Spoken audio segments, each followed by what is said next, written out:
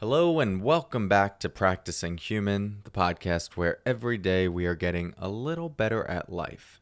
I'm your host, Corey Mascara, tuning in from a very rainy San Francisco. Yesterday, we discussed how to take on a simple mindset shift where instead of viewing life as happening to us, what if we viewed it as happening for us? Today, I'd like to continue with that perspective, but specifically in the context of people. More to come on that in a bit. First, let's just start by settling in with the sound of the bells. And if you're not into the bells, or maybe you get to this portion of the podcast and you kind of just tune out and wait for them to be over, see if you can actually make this a practice. When I ring the bells, just practice for 10 seconds, making this the most important thing in the world right now. Bringing full presence, attunement, focus, really trying on that perspective. And just see how it goes. If nothing else, this is like your 15-second meditation practice, and then you could say you meditated today. All right, so let's try it out.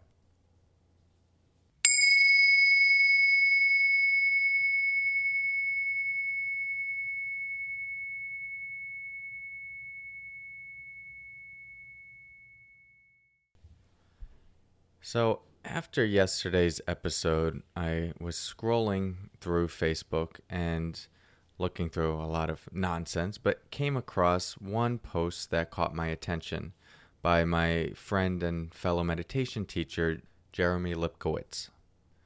And I felt like the post was connected to the theme of yesterday. As I already mentioned, it was this idea that so often we're going through life and these experiences or hardships or life in general is just coming at us. And it can feel like we're inundated by it, overwhelmed by it, that life is just happening to us and we have to get through it. And we could shift that perspective to maybe life is happening for us. As soon as we take on that perspective, now these things that were difficult will still be difficult, but they can be perceived as a challenge, as an opportunity, as something to help us grow, learn, deepen into our humanness. So Jeremy's post, I think, builds on that in a nice way, specifically in the context of humans.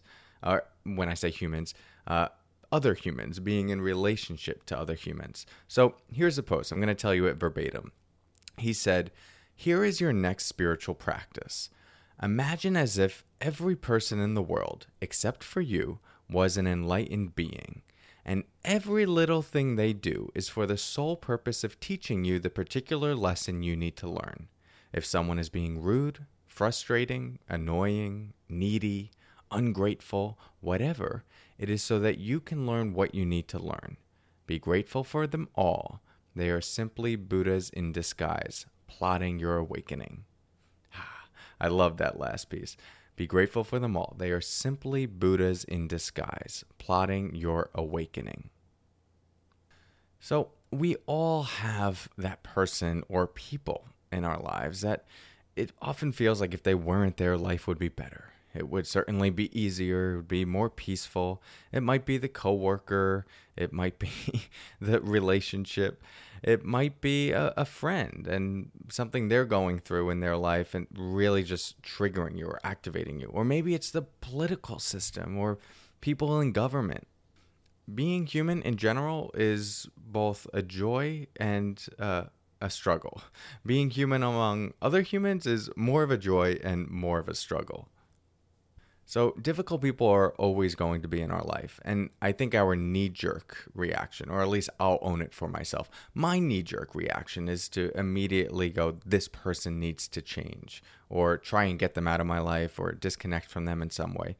And of course, there are always times where that's going to be necessary. We don't need to let people walk all over us or passively resign to the circumstances of our life and the people that are there. Sometimes our practice is putting up boundaries, saying no, turning away, separating ourselves. And I'm a huge proponent of that. But a lot of other times, right, we don't really have too much of a choice of who we might be around. We may be stuck with this person at work, or it could be a family member, maybe a parent, and you're not well, sometimes we need to separate ourselves from parents, but it's important for you to keep this person in your life, this family member in your life, or maybe it's just a relationship where the person there's some difficulty there, and you don't like everything about this person, but there's enough good there that you're not going to end the relationship. All to say, we have people in our life that can be rude, frustrating, annoying, and feel like they're getting in the way of our well-being. And frankly, I don't think that's going to change. And one of my prescriptions for people when they're in situations that they can't shift or change or easily get out of is to find a way to make meaning out of it, to give the experience, the difficulty, the hardship, a purpose of sorts. And that's what I think Jeremy's quote does well. What it's pointing to is that if we just take the perspective, who knows if it's even true? Let's just say it's not true, and there's a good chance it's not true, right? That we take the perspective, every person in the world, except for you, is an enlightened being. They're all fully awake. They've reached nirvana. They're just here for the sole purpose of helping you get to your next level of evolution, of awakening, of insight, enlightenment. And no one ever got there, no one ever evolved without difficulty, without struggle. So every time they do something that kind of pushes a button, triggers you a little bit, gets you extra annoyed, or makes you run that script of, oh, this person, like, how much longer am I going to be able to deal with this person? I need them out of my life. Whatever the narrative is for you. Every time that happens, if we could reframe that as an opportunity to, maybe this person, this enlightened being, is challenging me. Maybe they're challenging me to learn to work with frustration. Maybe they're challenging me to explore compassion. Maybe they're challenging me to explore anger and being able to soften around anger. Maybe they're challenging me to explore being a little less self-centered. The challenge is going to shift based on the context and what your particular patterns of conditionings are. But the way I see it is that in those moments of being activated, you have two options. You can run your same reactivity on automatic pilot, get frustrated, get angry. This person's ruining my life, whatever the script is. You could do that for the rest of your life. Or you could see those moments as opportunities. Maybe you get a 1 percentage point better at being a little bit more open, a little bit more forgiving, a little less reactive, and a little more grounded in yourself. That would be a good use of a response, a good use of a moment in relationship to a difficult person. The more we start to see this, the more we start to see that there are just so many opportunities to practice this dimension of our humanness, the many dimensions of our humanness. So today, as you're going throughout your life, interacting with other people, see if you can take on this perspective that maybe they are just enlightened beings here to offer you something, here to teach you a particular lesson. Lean into that, explore what that lesson might be, and practice getting a little better at being human. I'll talk to you tomorrow, and until then, take care.